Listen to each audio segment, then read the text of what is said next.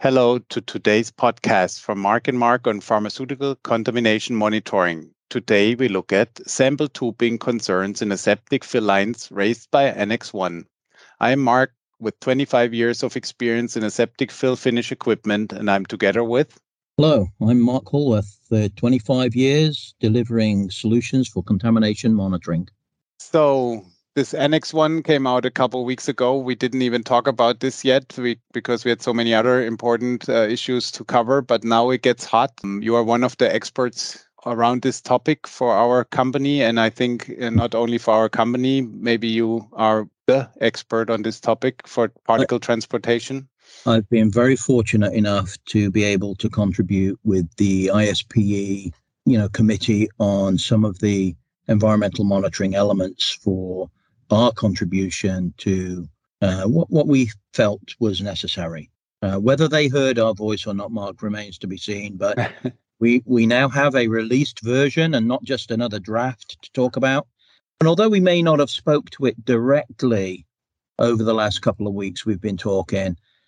Everything that we talk about is always anchored in EU GMP because that's, the foundation of PICS and many of the global standards that we look at. So to avoid Annex 1 is very difficult in what we do day to day. And it seems, at least for someone, for me, who is relatively new to the topic of particle transportation, it seems that there is a confusion around monitoring, calibration, and verification or recertification. There's a big difference in how those particles are important to be measured in each one of those. And now, today, we have the rule we should have 1 meter and no more below the filling line. And of course, you know how that is. The meter is pretty short because we're reaching out already 30 centimeters above the machine blade. That leaves us with, at the most, 60 centimeters below the machine blade. And this is very challenging. So what do people do if they are challenged by the meter? Yeah, so as you said, there's 3 variables or 3 points at which your first one was calibration. When we calibrate a particle counter, we're not actually worried about numbers. We're worried about size. So we calibrate a particle counter to demonstrate that it counts 100% of the particles and that the size at which it counts them is absolutely accurate. Now, absolutely, it's within plus or minus 10%, whatever the tolerance is for the instruments that you have. And that's all governed by ISO 21501 Part 4. So the counting ability of a particle counter at calibration is a kind of an absolute. This is its job. The next phase is when we start to look at ISO 14644 Part 1, and that's the clean room classification. Now, this is where the accuracy of the number will be a reflection of the result in the room. So to get a high degree of accuracy of sample measurement is very important because it's essentially a secondary calibration function of the primary calibration of the instrument. So you're going to use that to perform a calibration of the room. And a calibration is essentially the equivalent of the classification of the room, because you're going to measure it at certain points and demonstrate compliance to a standard. So if you've got a lot of variance in the measurement going in, you've got a lot of variance in the result coming out, which isn't a good thing. So this is where isokinetic probes become critical. This is where tubing lengths become critical. And if we actually read into Annex 1, there's also a sub-industry that only look at macro particles. And a macro particle is described as those particles greater than 5 micron. Not equal to or greater, but greater than 5 micron. So applications where large particles are a concern means that they have their own special Appendix C within the ISO 14644 standard. And that then talks about sedimentation. You can't really take a really good measurement if you're using long lengths of sample tubing because those large macro particles greater than 5 micron drop out in tubing lengths. So in that standard, it is recommended that no more than 1 meter of tubing be used when sampling for particles greater than 5 micron. Now, we take ISO and we put it into our world of aseptic environmental monitoring. And we're not just looking at 5 micron.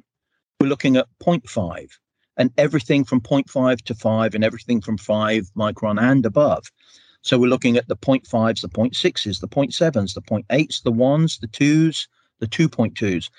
They all form part of the overall population of particles within the soup that is the airborne contamination within a clean space. And because we're looking at this range of particles, it's hard to say, well, if I isolate and just look at this one channel, that's going to give me an indication as to what's going on. So it's actually part of the soup. And we need to know all of the flavors to make sure that that meets the requirements of the environment we're talking about.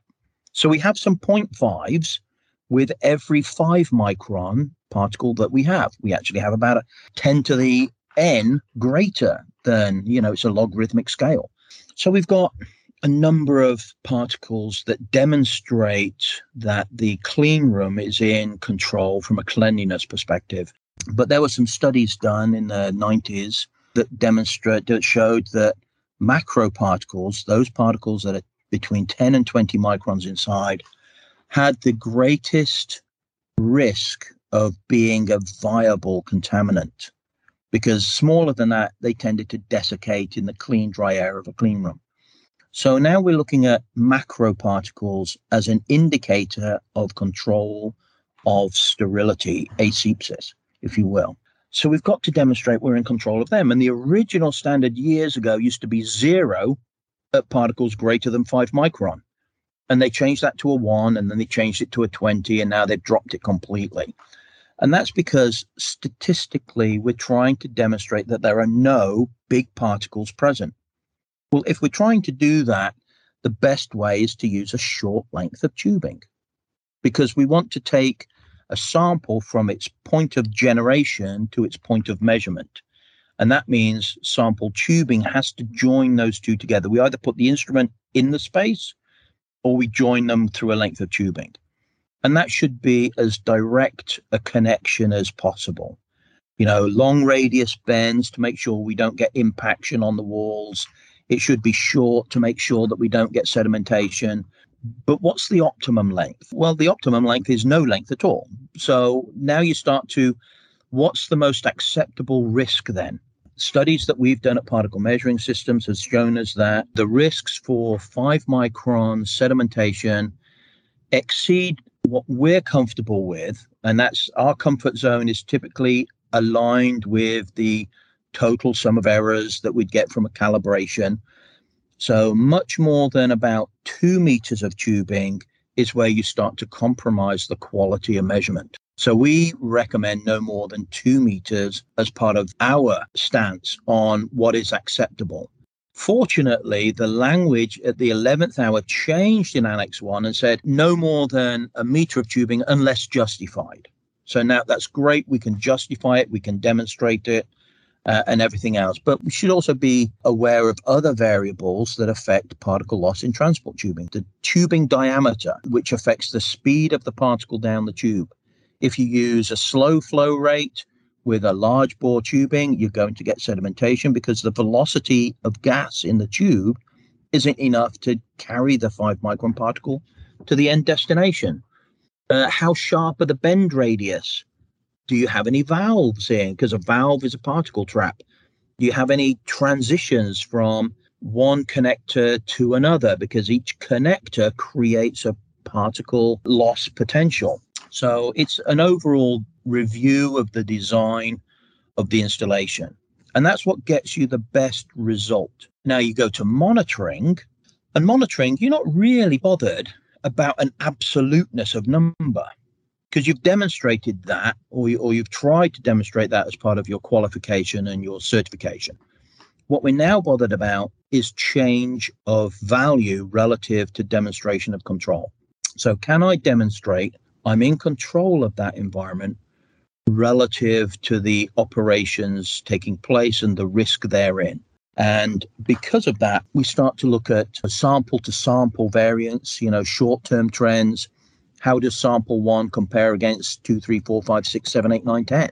And how do we look at that data? We then look at it from a medium term. How did this batch compare relative to the next batch? What was the controls demonstrated batch to batch? And then ultimately we have our long-term trending, 6 months, 3 months, 6 months annually, where we look at a facility and is it degrading? Are my background levels of particles getting higher?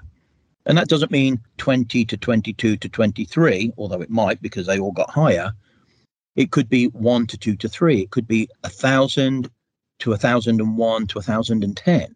So the absolute value is now less important than the overall trend. And when we come to 5 micron monitoring, where they are very random, this is where Annex 1 offers us these caveats to interpret how we treat macroparticles, which is one of the things we're going to talk about when we start to talk about how do we set alert and action limits relative to these environments.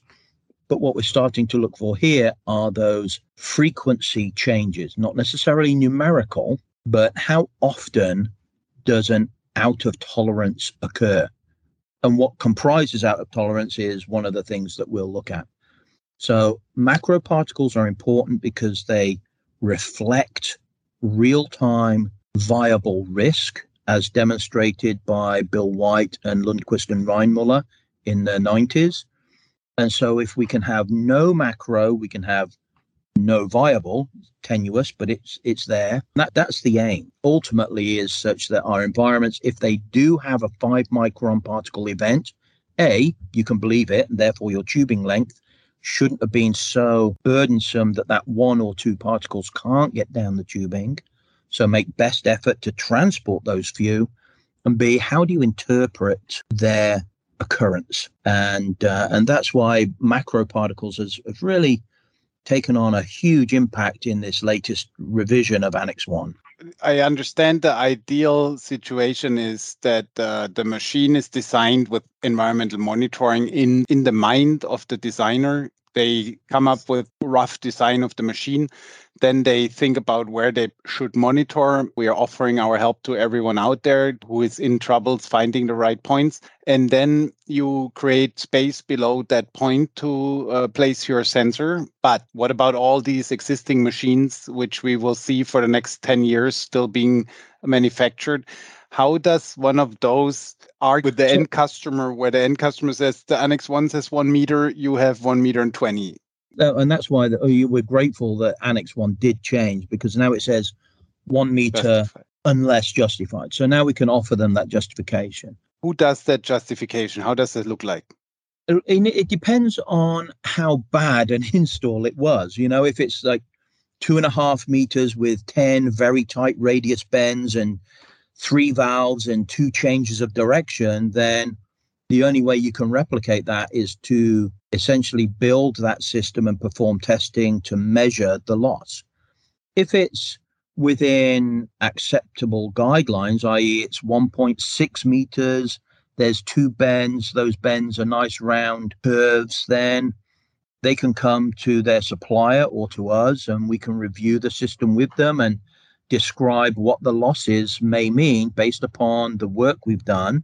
And then how they interpret that data becomes, I've seen this done one of 2 ways. One of them is right and one of them is wrong. Some people will go, oh, well, if I've lost 40% of my particles, I'll enhance the value by 40%.